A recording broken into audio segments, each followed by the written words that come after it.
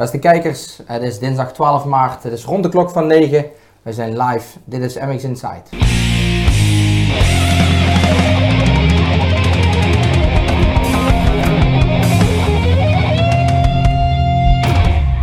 We zitten hier vanavond weer live klaar voor jullie. We hebben weer 3 gasten hier aan tafel. En we hebben ook weer de mogelijkheid om vragen te stellen. Dus heb je vragen voor onze gasten? Ik ga ze nu aan u voorstellen. Dien ze vooral in. Op Facebook kun je ze mooi onderin even invoeren. Op Instagram en natuurlijk op YouTube. Ik stel ze aan jullie voor. Hier direct links van mij. Nick Kouwenberg. Welkom. Iets verderop Maarten Roos en onze vaste co-host natuurlijk Marc de Reuver.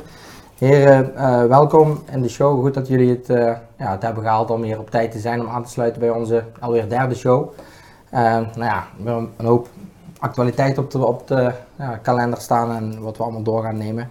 Dus laten we gewoon starten bij het begin. Eigenlijk het nieuws van gisteren. Jeffrey Herlings, die was te zien bij de NOS, een stukje op de NOS. Laten we gewoon heel even gaan kijken naar de beelden, zodat we eens kunnen kijken wat we ervan vinden. De dokters waren super tevreden, dus nu is het gewoon afwachten, revalideren, herstellen. Het is moeilijk om vandaag een precieze dag te zeggen wanneer ik terug aan het rijden ben.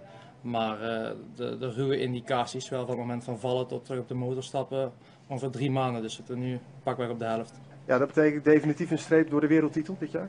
Ja, die wereldtitel die was dezelfde avond al, zat een groot kruis erin.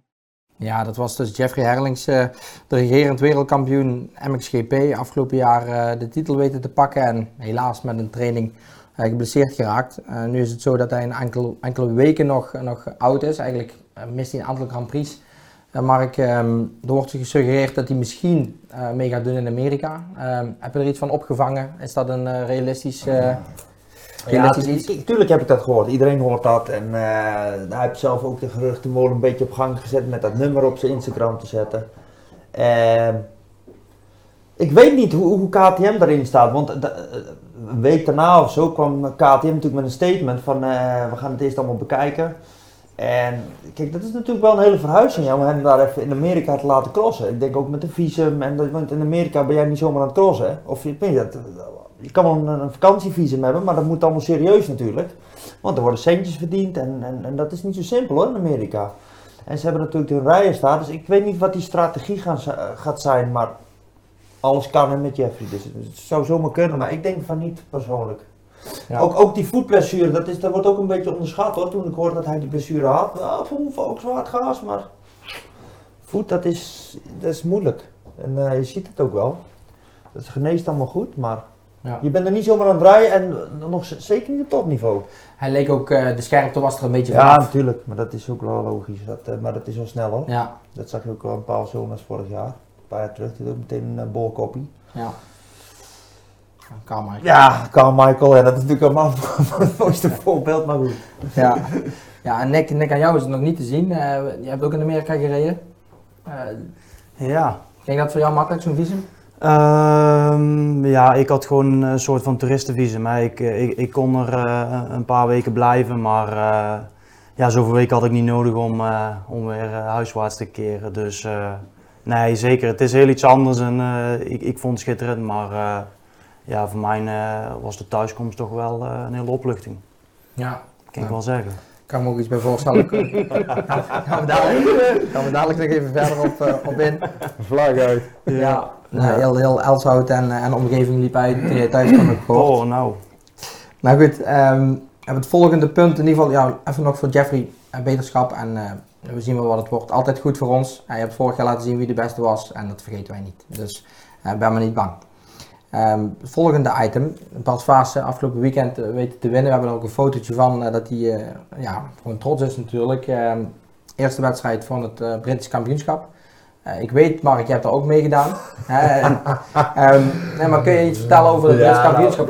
Ik ging dus, Maarten weet dat ook, ik ging bij Leens Kawasaki rijden, dat was het even helemaal. En 7 wedstrijden waren in het zand, dus ik ging daar even de boel opschuiven, dacht ik natuurlijk, gingen we dat wel even doen.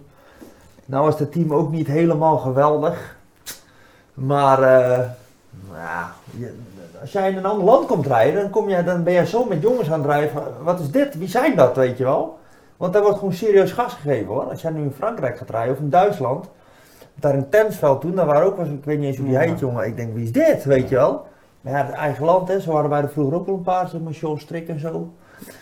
Ja, daar had je het goed lastig mee in Nederland hoor. En zodra je dan buiten de grens kwam, werd dat wat minder. Maar nee, dat ging dan even niet zo 1, 2, 3 dagen. Dus dat is wat hij doet, is echt heel goed hè. Ja, maar dat wil ik, dat is heel goed. Dat vind ik leuk om te horen. Kijk, ik heb wat minder grip op die situatie natuurlijk. Jij bent er geweest als rijder, Nick heeft ook veel gezien. Nou ja, mooi om toch te benoemen en ik hoop dat hij die lijn door kan trekken, want we kunnen wel wat mensen gebruiken waarvoor ze in Valkenswaard op de banken gaan staan. Zeker. Ja. Dan nog heel even kort de strijd van motocross, een documentaire een tijdje geleden uitkwam. Dus zo dat daar, nou, er is veel over gepraat en zoals ik zo hoor ook bij de clubs, zelfs bij de bonden zijn ook in gang geschoten als het ware. En wat ik leuk vind is dat heel veel clubs hier meer over willen weten, hoe we dit zeg maar van een documentaire echt dadelijk in de praktijk kunnen gaan brengen en daar echt stappen in kunnen gaan maken. Dus ik heb even wat clubs opgenoemd die zich deze week echt heel fanatiek hebben gemeld. Bijvoorbeeld de Jouren, dus de uiterste Lottem hier niet al te ver in het Limburgse Lelystad van Ed. Ed, je kent hem wel. Nou, Volkel, MC Bedaf, laatst nog die 875 wedstrijd georganiseerd. Kuik, fanatiek met Joep Teunissen, Amersfoort, altijd slaggers daar op de baan. Reuzel, nou ja, kennen we ook. Eersel, niet heel verder vandaan. Berchem ga je graag trainen. Ja. Ook zo'n club die zegt van nou, wij willen in gesprek. Nou, Utrecht, ja, nog vele andere. Dus eigenlijk wel heel positief dat ze de noodzaak zien ook en ja, dat ze contact opnemen en daar een gevolg aan gaan geven. Dus dat houden we ook even in de peiling. Afgelopen weekend starten de Enduro's in Holten, de Enduro competitie. Er was in ieder geval een ONK, gecombineerd met een Belgisch kampioenschap. Deden ook wat Belgen mee. Bij ons was vorige week Axel Roelands de gast. Hij werd daar 12e, zag ik, in de E2-klasse, wil ik toch nog even vermelden. Toch wel een beetje de competitieve klasse als je kijkt naar de deelnemers. Lucas Dolfing won, Hans Vogels, die kennen we ook. Die werd 2 en Cyril Klein-Kromhoff die werd 3. Nou, Axel was 4e Belg, dus net naast het Belgisch podiumpje, maar dat komt helemaal goed. We gaan het ook zeker volgen. Ze hebben nu even een tijdje niks, heb ik gezien, qua ONK's, maar mocht dat voorbij komen, dan gaan we het zeker weer melden. Zelf was ik afgelopen weekend de gast in Lierop. Nou ja, Lierop, wie kent het niet. De ene rijdt er graag, de andere niet. Ik heb wat beelden van toen. Laten we heel even gaan kijken hoe het in de training was.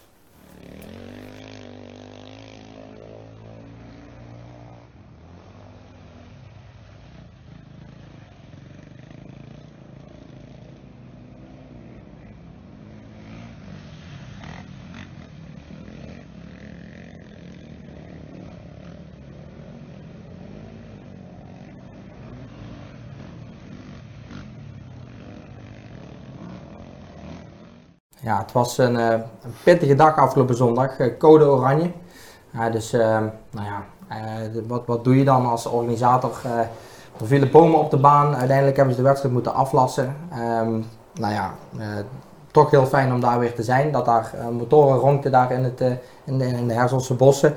Maar helaas niet de wedstrijd waar ze op gehoopt hadden, ondanks het vele werk. Je merkte dat zo'n circuit lang stil heeft gelegen, daardoor ook natuurlijk wat harder is geworden. Het water kan minder goed weg dan we het van Lierop gewend waren. En nou ja, helaas niet de wedstrijd waar ze op gehoopt hadden. Maar goed, toch goed om daar te zijn. Het weer houdt de gemoederen een beetje bezig. Het regent nogal de laatste tijd, zelfs nu. Dit weekend Axel.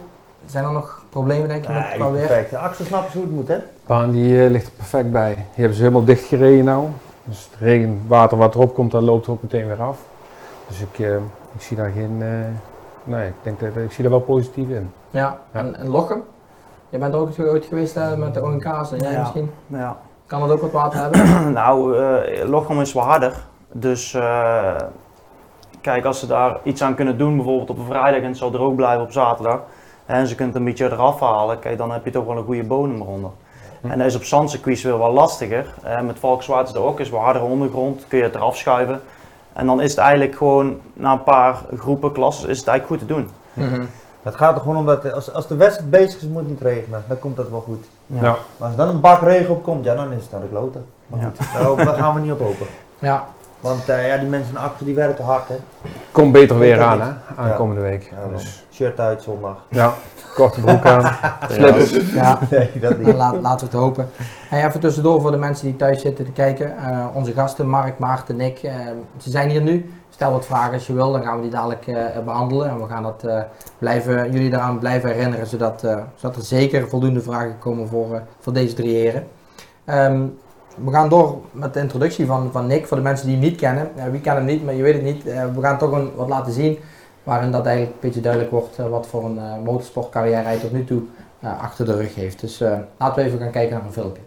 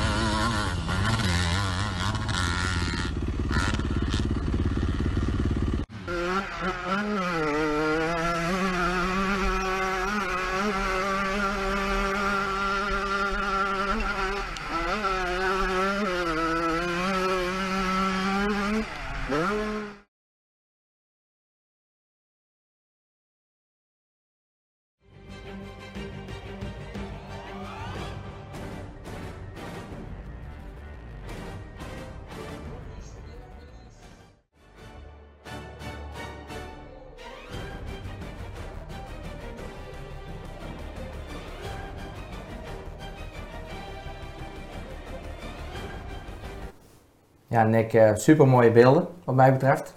Ik zie we daar de Europese titel pakken. Wanneer was dat? 2015, dus dat is al enkele jaren geleden. Maar ja, super mooi jaar geweest, goed voor elkaar, weg van huis, mooie jaar in Italië gezeten. En heel veel geluk gehad met de mensen om me heen. Ze lieten mij doen wat ik moest doen en ik woonde samen toen met Jens Getterman. Dus we hadden toch... konden onze eigen taal spreken, hebben we echt elkaar heel veel mee geholpen. En ja, super relaxed, echt gewoon no spang gewoon. Echt top. Ja. Goed dat wij in een team samen zaten daar. Jawel, dat was wel kunnen lachen. En de Getterman die took een beetje serieuzer, hè? Nee joh, wel Dat gelachen. trainen niet? Ja, die fiets. Die Belgen kunnen fietsen, jongen. Ho, ho. Ja, baan in, dan was het geweld hoor. Ja. Ah, wel mooi. Go big. Hey, Go big. Mac. Ja. Ik heb nu ook gezien dat je meedeed in Amerika. Ik denk een beetje een droom voor jou om daar in de Supercross te rijden. Hoe kijk je daarop terug? Nou, het was eigenlijk gewoon het moment.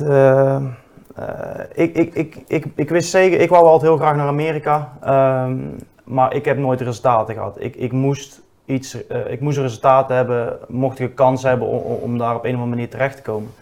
En dat jaar is goed uitgepakt, ik werd Europees kampioen en ik wist gewoon, het is nu of nooit. Maar eigenlijk was ik gewoon dood los. Ik had jarenlang buitenseizoen Supercross in de winter en ik heb nooit die winterstop gepakt. En toen op een gegeven moment toen ik de titel pakte, toen viel er echt de last van mijn schouders af en de druk was weg, weet je wel. En toen kwam eigenlijk wel de vermoeidheid. Maar ik heb altijd elke kans die ik kon pakken, heb ik aangepakt. Nooit spijt van gehad, maar ik heb vaak in mijn hoofd gestoten, eerlijk waar. Misschien was het niet het juiste jaar om te gaan. Maak het niet van weg dat het net zo moeilijk was geweest, want ja, het was echt geweld. Het was een mooie ervaring, maar ja, het was echt pittig. Ik heb er echt moeite mee gehad. Ja, dat is toch heel wat anders dan de Europese ja, zeker. Want die jongens die daar aan het starthek staan, die zijn, die leven voor die 6 rondjes of 20 rondjes. Dat is echt bizar en ja, het zat niet allemaal mee en een paar keer opgevouwen in de week. Dus we konden elke week terug naar Honda Amerika om een nieuw subframe te halen, omdat een keer is een vrijschoot tussen de ritmesecties in en dan heb je het op een gegeven moment wel een beetje gehad. Dus het is niet zo schijndel. Nee, ja. Het schijndel doen ze gewoon de roldeur open. Vang net uit en gas gewoon. Oh. Nee, en dan ben ik ook zo thuis en daar zat ik met mijn rugzakje daar in mijn eentje daar. Ja, dat was bizar. Ja. Ver van huis. Ja. Dat was echt ver van huis, je voelde het ook. Ja. Was heel bizar. Ja. Maar zeker geen spijt van gehad, zeker niet. Nee. Dat is wel weer een ervaring natuurlijk. Ja, het was wel dol. Ja. Al mooie dingen gezien. Ja, ik weet zeker dat er heel veel mensen daar ook dat hebben gevolgd toentertijd. Ja, je moet het toch ook maar doen. En ik heb er zelf met heel veel bewondering naar gekeken. Ik zag in het begin ook wat beelden op een Yamaha. Dat was volgens mij in Zweden. Ja. Is dat lang geleden? Dat was het begin van het jaar. Dat was een beetje lastig, want ik had na het einde van het seizoen van vorig jaar ben ik begonnen met de zaak en werken. En eigenlijk een beetje afscheid genomen van de cross. 4 maanden rust gepakt, dat waren denk ik mijn eerste 4 maanden. En toen had ik toch besloten om nog in Zweden te gaan rijden, want in die 4 maanden rust conditie gaat bergafwaarts. Je bent eigenlijk, je voelt je eigenlijk niet goed, want alle blessures komen eruit en ontstekingen en alles. En ik wist dat ik moest blijven sporten. Dus ik heb gezegd, ja, kom nog een jaar terug, want ik heb genoten. En toen kwam ik een week voordat de wedstrijden begonnen, kwam ik een motor testen, maar ik had helemaal nog niet gereden. Dus ja, dat viel ook wel tegen, ja. Maar het was wel mooi. We waren lachen. Ja. Dus daar nog even gereden in Zweden bij dat team. Ik zag het staan van JBR. En daar ben je dus zeg maar een soort van kind aan huis, denk ik. Ja, super. Dat was, vorig jaar waren 2 mensen die het team hadden. Vorig jaar had Johan Westermark, dus JBR had het heft in eigen handen genomen. En die man, ik kan heel goed met iemand opschieten of we komen er niet uit. En met die mensen ook gewoon super en ik kon alles en helemaal top. Ik ben er heel erg blij geweest, maar heel erg fijn dat ik al die mensen heb leren kennen, zeker in Zweden. Ze zijn gewoon heel erg open, fijn en behulpzaam. En het is precies zelfs wat Bas Vaassen nou heeft in Engeland, zeg maar. Je hebt nieuwe kampioenschap, je hebt nieuwe banen, nieuwe motivatie en ik denk dat dat een betere voorbereiding is, bijvoorbeeld als jij voor iets anders, een WK of zo, en je hebt een keer wat nieuws. Ik denk dat het wel een goede motivatie is. Ja. En voor mij was dat dit jaar dan niet nodig, nieuwe motivatie, maar het was wel, ik vind het heel erg fijn om een keer iets anders te doen. Ja. Duidelijk. Ik krijg hier een vraag binnen van Remco Lagerwij. Goed dat je kijkt, Remco. En Nick, zien we jou dit jaar nog terug op de motor in een competitieverband? Schijnel. Is die nog? Nee. Ja? Nee, ben ik eigenlijk nog niet over uit. Ik ben nog steeds aan het herstellen van de nek. Dat is alweer 6 maanden geleden, maar zeker nog zijn beperkingen. Dus hij heeft momenteel zijn voorkeur en het privéleven gaat ook gewoon door en er zijn andere interesses gekomen. Dus je moet keuzes maken en ik wil eigenlijk wel graag blijven rijden, maar ik wil niet voor 2 shirtjes een hoop gezeik om mijn nek halen, om het zo maar te zeggen. Hoe zeg je dat? Dat wat ik bedoel. Ja. Je noemt net die nek, is dat ernstig? Dat is 6 maanden geleden, 4e nekwervel gebroken. Wel geluk, zat net langs de zenuw af, dus veel beperkingen gehad, stijve nek en op een gegeven moment trekt het door naar de kop. En, het is niet fijn, lange dagen en het wordt wel iets beter, maar het is wel echt, het duurt al heel even. En ik hoop dat het nou wel snel beter wordt, dan kunnen we verder in ieder geval. Ja. Nekbreken, dan denk ik ook even van jou, Mark. Je hebt het ook ooit meegemaakt. Ja. Was dat bij jou een soort gelijk verhaal? Nou ja, het is meer een ander verhaal bij mij. Je hebt pech en eigen schuld met vallen. Maar deze val was wel pech. Want ik zat 2 in de start in 2004 in Deutschenthal. En ze hadden de oprit, dus de start rechts omhoog, terwijl de oprit was gevlakt. Maar het was een beetje modder en we springen naast elkaar. Mascho lag op kop, die raakte hem kwijt, die raakte mijn voorwiel. Dus ik ging gewoon struisvogel, baf, zo de bult in de eerste bult. En die motor was helemaal totaal los meteen. En ja, het deed me pijn en niet meer gereden, want die motor was stuk, was tweede mais. Ja, Plank is naar België gereden, naar Jan Sporen. Die deed een paar tests, hij zegt, ik had tintel in de vingers. Hij zegt, daar zit ik niet aan, foto maken, met niks aan de hand. Mee gesport, maar het ging niet. Scan gemaakt, nek gebroken, C6, plaat erop, 6 weken daarna, 7 weken daarna gas, gewoon in Berghem, 2 keer 1. Nooit geen last meer van gehad. Dus. Dat is fijn. Heb je een advies voor Nick als je dat zo hoort? Ja, dat is als je maar dat is ook met de meeste mensen. Dus jij wordt aan je rug geopereerd en je gaat niks doen, dus jij gaat op het bankje liggen. Ja, dat komt niet goed. Nee. Je moet aan de gang blijven. Als ik 2 weken niks doe, heb ik overal pijn. Overal pijn, dan voel ik mijn heup en dan voel ik mijn onderrug en dan voel ik dit en auw hier. Al die blessures. Gewoon gas. Gas erop, is goed. Ja. Ik krijg een berichtje door van Lars de Zeeuw. Hoe denken jullie over een nekbrace? Het sluit wel mooi aan bij het verhaal. Jij had er geen om? Misschien? Nee, ja. Ik heb in het verleden wel met de lead altijd gereden. Misschien heeft het problemen met de nek voorkomen, maar schouder uit de kom en meerdere malen mijn sleutelbeen gebroken. En ja, kijk, bewijzen kun je het nooit, maar het is altijd wel echt op de verkeerde plek gedrukt, zeg maar. En op een gegeven moment brak ik hem 3 keer in het jaar en toen heb ik hem aan de kant gezouwd. Dus ja, ik was er op een gegeven moment wel klaar mee en ik kon er ook niet meer mee rijden. Mijn schouder ging niet meer hoger en ik zat zo stijf als een hark op dat ding. Daar heb ik alles uitgedaan. Ik reed niet meer met nekprotector, ik reed zonder boyprotector. En toen was ik weer, voelde ik mij weer al vrijer, zeg maar. Dus ja, ik denk dat het voor iedereen anders is. Ik denk dat het een beetje persoonlijk ligt en ja. Maarten, jij rijdt recreatief, gewoon voor de fun. Je hebt de nekbrace? Nee. Nou, ik heb het wel geprobeerd gehad, maar nee, ik kon er niet aan wennen. Nee. En Mark, jij ook altijd een beetje daar moet je tegen? heel niet met mij over hebben, dat weet je wel. Hè? Beetje anti, hè? Nee, weg met die onzin. We hebben wel gehad. Weg, ja even, maar dat is helemaal niks jongen, dat is onzin. Nou, ik heb ook mijn nek gebroken, maar zoals ik heb een compressieval gehad, dat doet helemaal niks. Ik ken ook een verhaal, dat is gewoon een schep, die heeft gewoon 5 ruggenwervels gebroken, die doet nou een joystickje sturen, is klaar. Ik ben er helemaal niet voor. Ja. Druk moet toch ergens heen. Moet toch ergens heen en ik ben daar helemaal niet voor. En het probleem is weer, je komt in de winkel en je komt in die winkel en kijk eens wat ik hier heb. Uw zoon kan uw nek niet breken. Nou, kopen. Ja. Weg met die onzin. Nou ja, kijk, ik vind dat wel kort door de bocht. Ik denk dat er is natuurlijk wel onderzoek naar gedaan, dus er zal wel iets van waarheid in zitten, maar dat is met alles. Maar dat klopt, maar als jij nou op een minibaan, als jij naar een berghem of ergens op een minibaan gaat kijken, dan zie jij die jongetjes rijden, die zitten helemaal vast in dat ding. Die kunnen nog niet meer bewegen. Nee. Volgens mij is dat ook niet de bedoeling. Nee, dat snap je? Niet goed. Ja. Het is ook een kwestie van pasvorm afstellen. Ja, daar komt inderdaad wel meer bij kijken. En ja, zo'n brace is natuurlijk vrij fors en dan bij kleine kinderen, die hebben een kort nekje. Ik ken helemaal niks meer. Ja. Nee. Ook weer afhankelijk van je helm. Ik denk dat inderdaad zo'n worstje voor de kinderen misschien wel wat beter is dan een brace. Maar goed, er is onderzoek naar gedaan en het schijnt op een bepaalde manier toch wel te werken. Alleen, je moet het willen en je moet erachter staan. Dat is het ook, je moet erachter staan. Ja. Want ik zie ook veel rijders die altijd een nekbrace hadden. Ja. En nou in één keer niet meer. Het is wel aardig uitgedund. Ja, Maar ik denk dat het ook een beetje een trend is geweest. Jeffrey Hellings heeft er natuurlijk best wel lang mee gereden. En dat is dan toch wel de god onder de motocross, om het zo maar te zeggen. En ja, mensen zien dat en die denken van, als hij dat hebt, moet ik dat ook hebben. Ja, weet je wat ook is, Jeffrey die reed toen met die nekbrace, maar niet met een neergol en ook niet met een bodyprotector, alleen met die nekbrace. Dat snap je, wat is dat dan, weet je?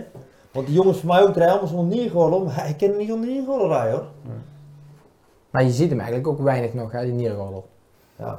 Ik heb er ook nooit. Ik heb vroeger ooit mee gereden, maar ik moest lucht hebben, joh. Ik doe het liefst zo weinig mogelijk om, dan ik vind iedereen anders. Ik vind het apart hoe dat zo'n trend, zeg maar, in veiligheid op en af kan nemen. Maar nou ja, duidelijk, we hebben in ieder geval wat meningen gehoord van diverse kanten.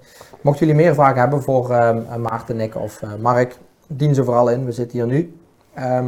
We komen dadelijk met nog meer vragen van de gasten, van de kijkers terug. Dan gaan we door naar de volgende gast, Marten Roos. Maarten, organisator van de Grand Prix in Valkenswaard. Laten we gewoon even naar wat beelden gaan kijken van een paar jaar geleden. Dat sta je ook nog op in het podium. Even doe je de prijsuitreiking. Nou, dus, ik vond het leuk om te zien. Until now. And Jeffrey Hurlings then is going to hit the Red Bull jump.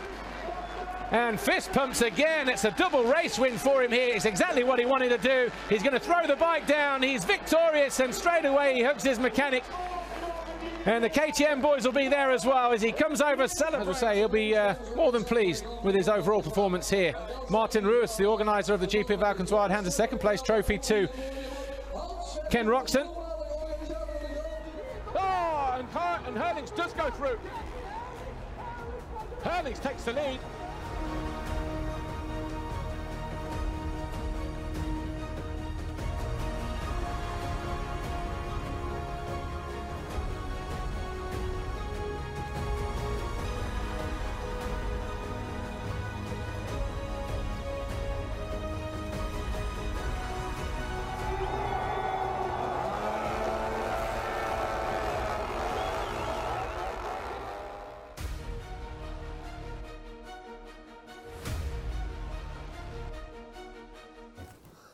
Ja, afgelopen jaar de laatste beelden die jullie zagen waren van de Grand Prix in Valkenswaard vorig jaar. Hoe koud was het, Maarten? Weet je nog? Was het -10 of voelde het zo? Zo koud. Echt Ja? zo koud, ja. Ik heb in heel mijn leven niet zoveel kou geleden als dat weekend. Ja. En je moet ook buiten blijven, hè? Want je bent organisator. Ja. Je Ik kan niet even ergens lekker 10 minuutjes binnen zitten. Nee, je bent constant bezig. Dus, maar ja, goed, dat heeft ook wel weer zijn charmes. Het is wel weer eentje die, denk ik, in een boekje terechtkomt. Ja, een bizarre kou. Ja. En ik zag je ook de eerste wedstrijd. Weet je nog het eerste jaar wat jullie deden? Welk jaar was dat? Zeker. 2009. Oké, Ja. dus dit jaar. 10e jaar. Ja. Nou goed, toen ook Jeffrey Herlings met de winst naar huis. Had je toen direct als organisator, kreeg je daar een boost van? Was dat een Ja, dat was een kippenvel moment. Absoluut. Het was het eerste jaar dat wij de Grand Prix overnamen van Klaas van der Werf en Hans Verhoef. En ja, alles is natuurlijk nieuw. En op dat moment heb je gewoon een Nederlander die daar zijn eerste Grand Prix gaat winnen. Ja, dat geeft wel even een impact en een boost. En ja, dat zorgde er eigenlijk ook wel voor dat wij door zijn gegaan. Nu voor 10 jaar. Dus dat heeft zeker wel meegespeeld. Ja, absoluut. Ja. Mark, jij was toen zelf ook nog actief. Je zag daar... Nee? Oh, weet je dat niet meer? Nou Weet je ja, wel, laatste ronde kop, hè? Ja. Laatste ronde kop, van kop in het zand daar. Ja. Tweede mandje, gevallen, hersenschudding reek tegen het verkeer in, kwam ik toch niet keer tegen. Of nee, die reed ja wel, ik weet het. Dat was helemaal klote, jongen. Ja. Gewoon 3 bochten gaan en ging ik even liggen, hé. Kop. Ja.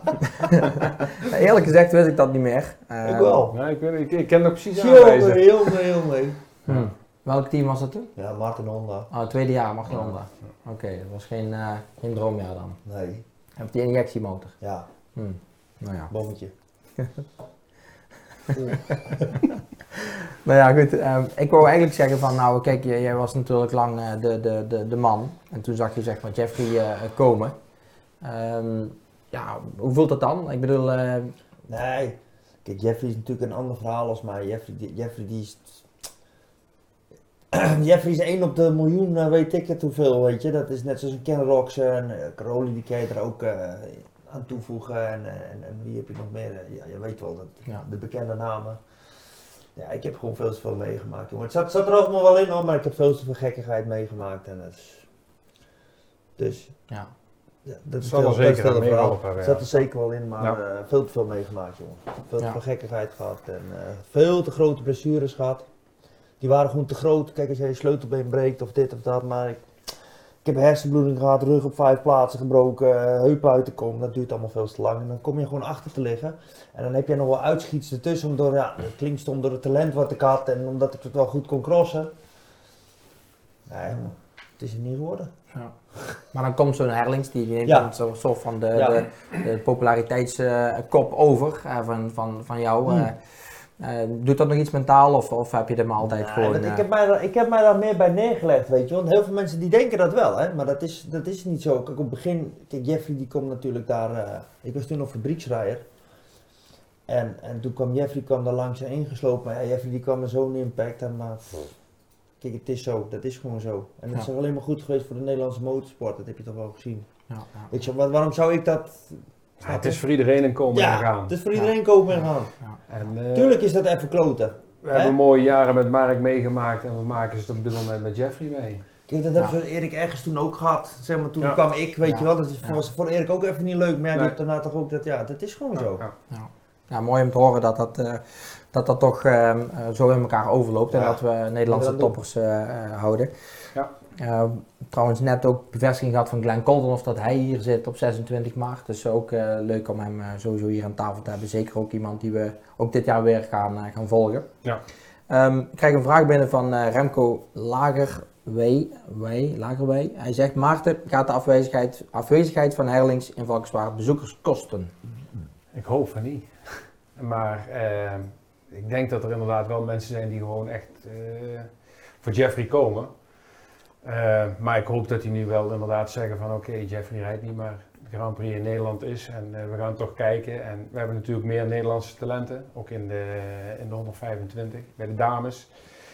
Dus ik denk dat er genoeg Nederlands talent aanwezig is waar we voor kunnen supporteren. Ja. Maar ik kan me eigenlijk wel voorstellen dat Jeffrey, dat is wel ons, dat is ons boekbeeld. Dat is absoluut waar. Ja.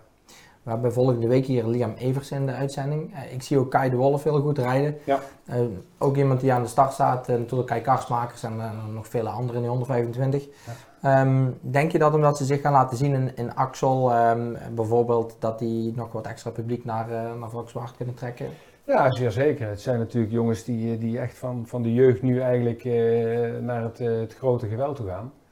En dat zijn wel jongens waar ik inderdaad naar uitkijk. Het zijn de toekomstige talenten en die blijf je dan toch wel volgen om te zien hoe dat die zijn eigen gaan ontwikkelen. Ja. Kom je daar aan toe om de wedstrijden echt te bekijken? Maak je daar tijd voor? Eigenlijk niet, maar ik maak daar wel tijd voor, ja. Ik heb dan wel eventjes portofoon uit, telefoon uit en ga ik ergens in een hoekje even wel staan kijken, ja. Ja, het lijkt me toch ook. Dat is hetgene waar je het ook eigenlijk allemaal voor doet. Dus daar wil je dan ook wel toch wel een beetje meemaken. Ik heb dat de eerste 5 jaar totaal niet gedaan. Is totaal langs me heen gegaan. Maar op een gegeven moment hebben we toch wel gezegd met het clubje van... Dat is ook sunt, hè? Ja. Gezegd van luister, we werken er hard voor en we willen er dan toch ook wel eventjes van genieten. Ja. We krijgen nog een vraag binnen van Peter Paardenkamp. Maarten, hoe moeilijk is het om op dit moment om een MXGP te organiseren? Of valt het mee om alles rond te krijgen? Nou ja, het is, dit jaar is sowieso extreem. Ik ben nu bijna 9,5 maand bezig om een vergunning te krijgen. Alles wordt moeilijker. Regeltjes, steeds meer regeltjes ga je krijgen. Je krijgt steeds meer normen die Europees vastgelegd worden waar je jezelf aan moet houden. Ik weet nog goed, in het begin was het echt allemaal een beetje van, als het allemaal maar een beetje in vorm was, dan was het goed. Maar nu moet je gewoon echt, iedere regel moet je echt nastreven. En ja, daar gaat ten eerste heel veel tijd in zitten, ook heel veel geld. Maar je komt ook met steeds meer professionele mensen aan tafel te zitten. Vroeger konden we zelf nog een verkeersplannetje in elkaar zetten. Maar nu moet dat gewoon echt door specifieke bedrijven gedaan worden en daar hangen meteen berekeningen aan vast, et cetera, et cetera. Ja. Dus dat wordt wel steeds moeilijker. Dat neemt het willen organiseren wel steeds meer weg, ja. Ja. Heb je nog wat support, je team? Je bent zeker echt de karttrekker, maar voel je je goed gesteund? Nou ja, in het voortraject doe ik het eigenlijk samen met Sabrina, de broer van Mark. Zus.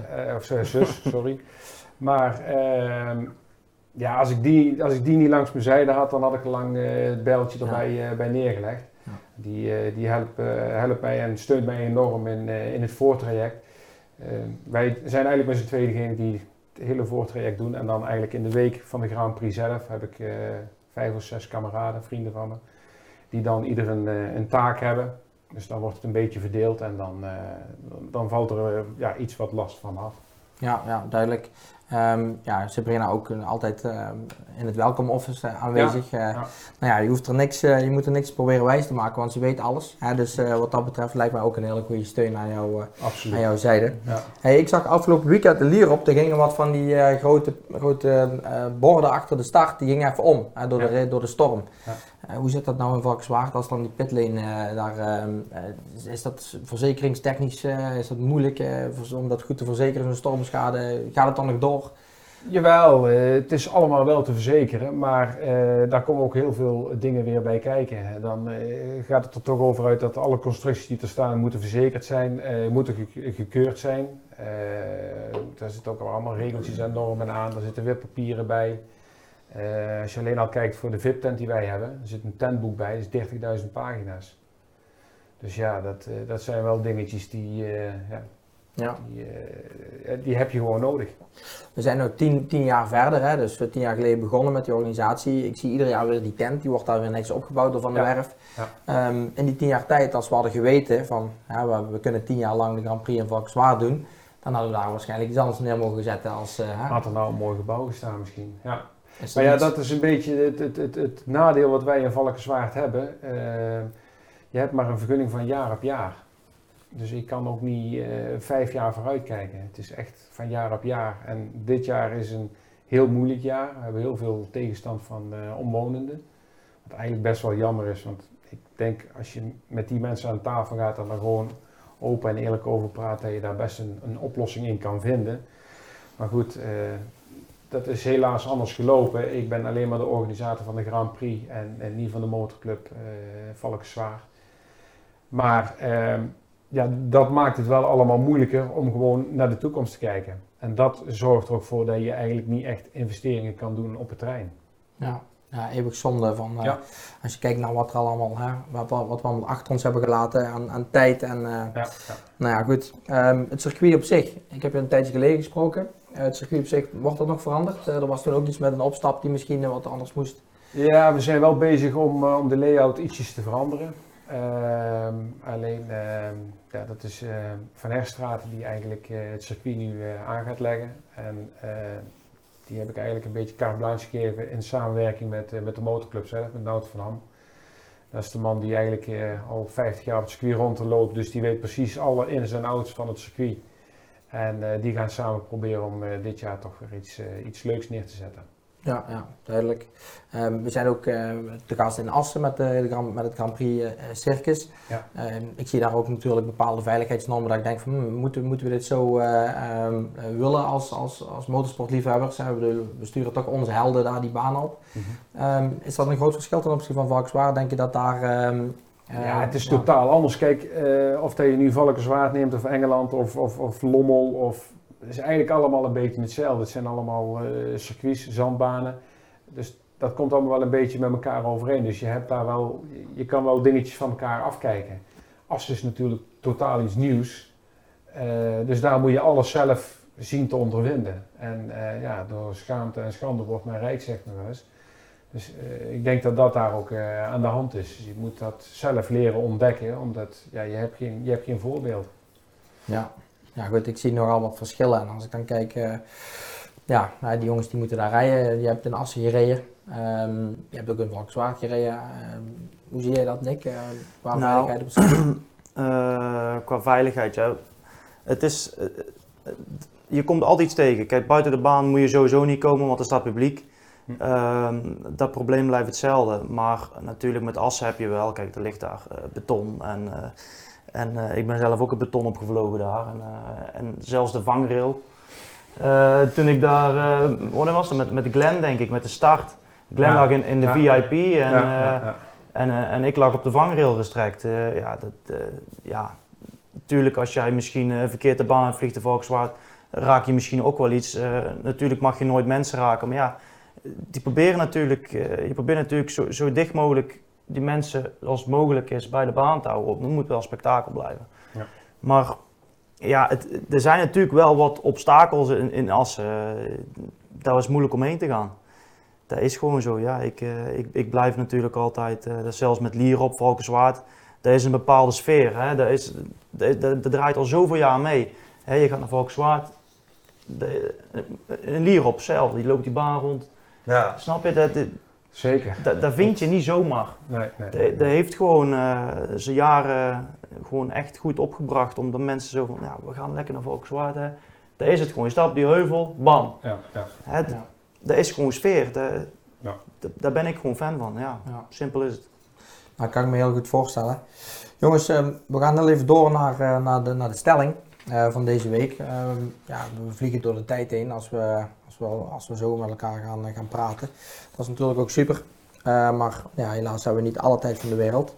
We gaan even naar de poll. En laten we even van tevoren... dat is goed. Laten we even kijken. Het is zo. De poll van deze week, dus die we nu online gaan zetten, is het volgende. De vraag is, heeft de intrede van de viertakt de sport goed gedaan? Dat is eigenlijk de stelling van deze week. En wat ik wil vragen nog even aan jullie van, wat hebben jullie meegenomen om eventueel te verloten aan de deelnemers van deze poll? Maarten, wat gooi jij op tafel, zeg maar?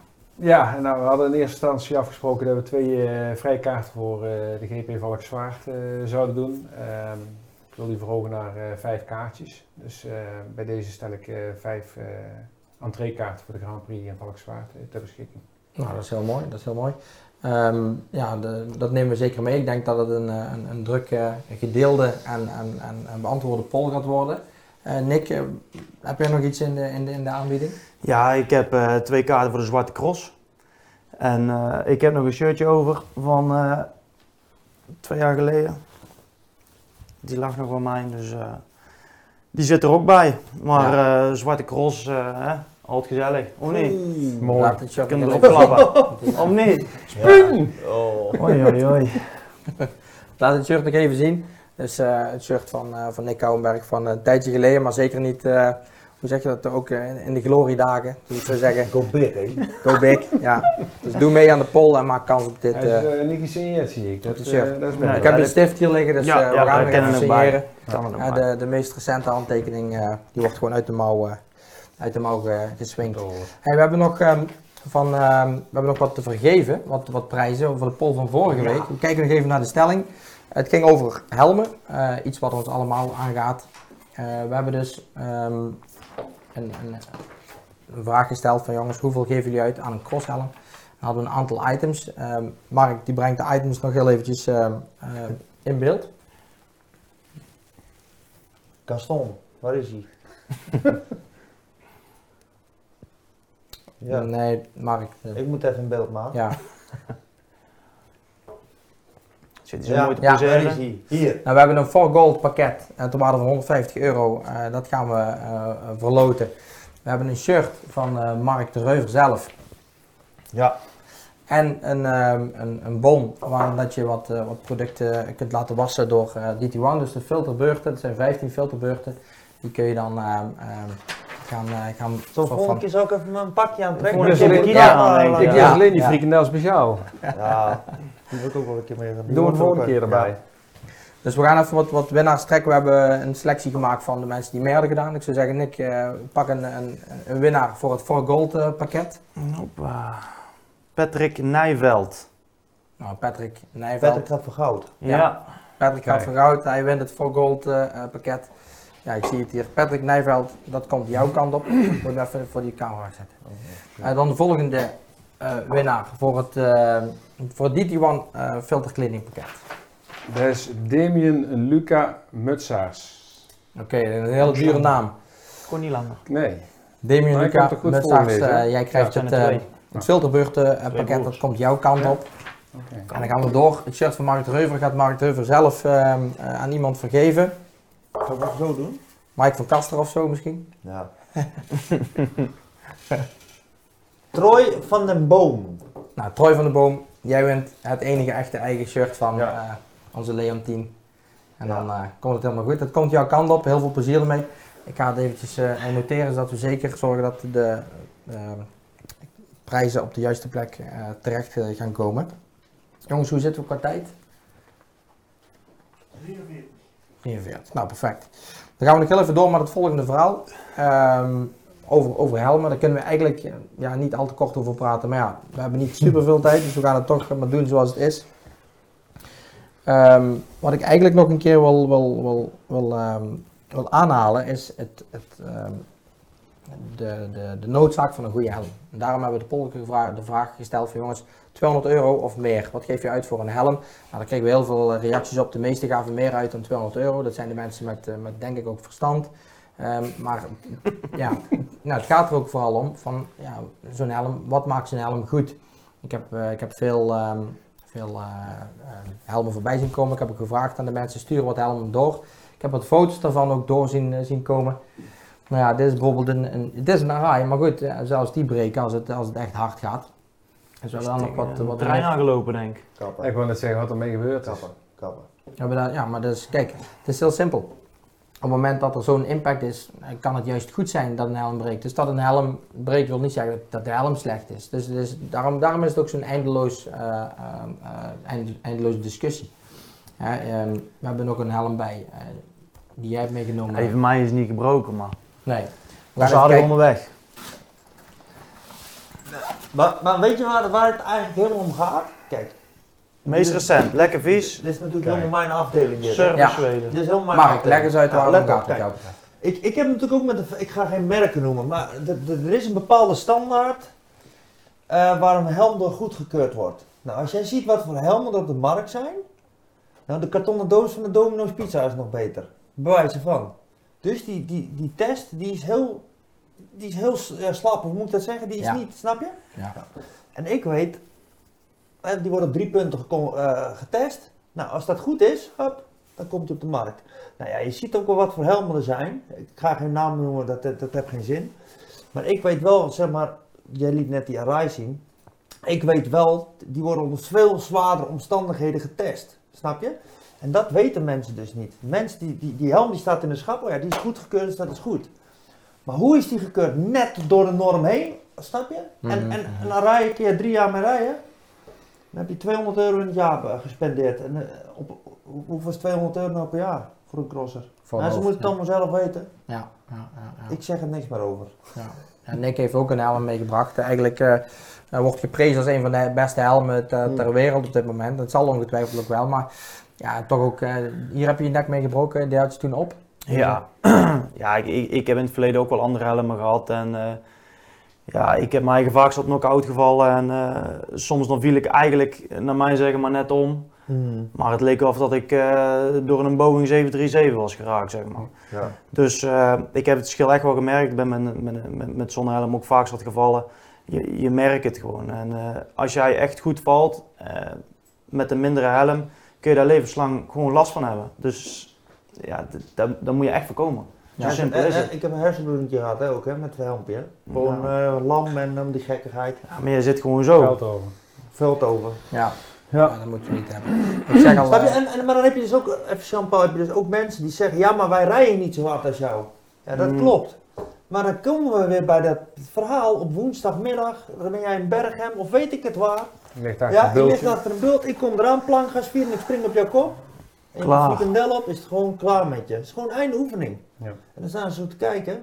Maar wel het nekbrace, hè? Want ja, ik kan ons nek breken. Dus weet je, ik discussieer er niet meer over, jongen. Nee, die nekbrace is duurder als een helm. Het is ook een lang verhaal. En wat mij betreft nodig weer een keer een specialist aan tafel uit. Die echt gewoon daar dagelijks mee bezig is. Die echt kan Taiwan, maar maakt niet uit waarover vandaan. Die echt kan uitleggen waar dat we als consument naar moeten kijken bij de aanschaf van een helm. En dat is denk ik wel heel belangrijk.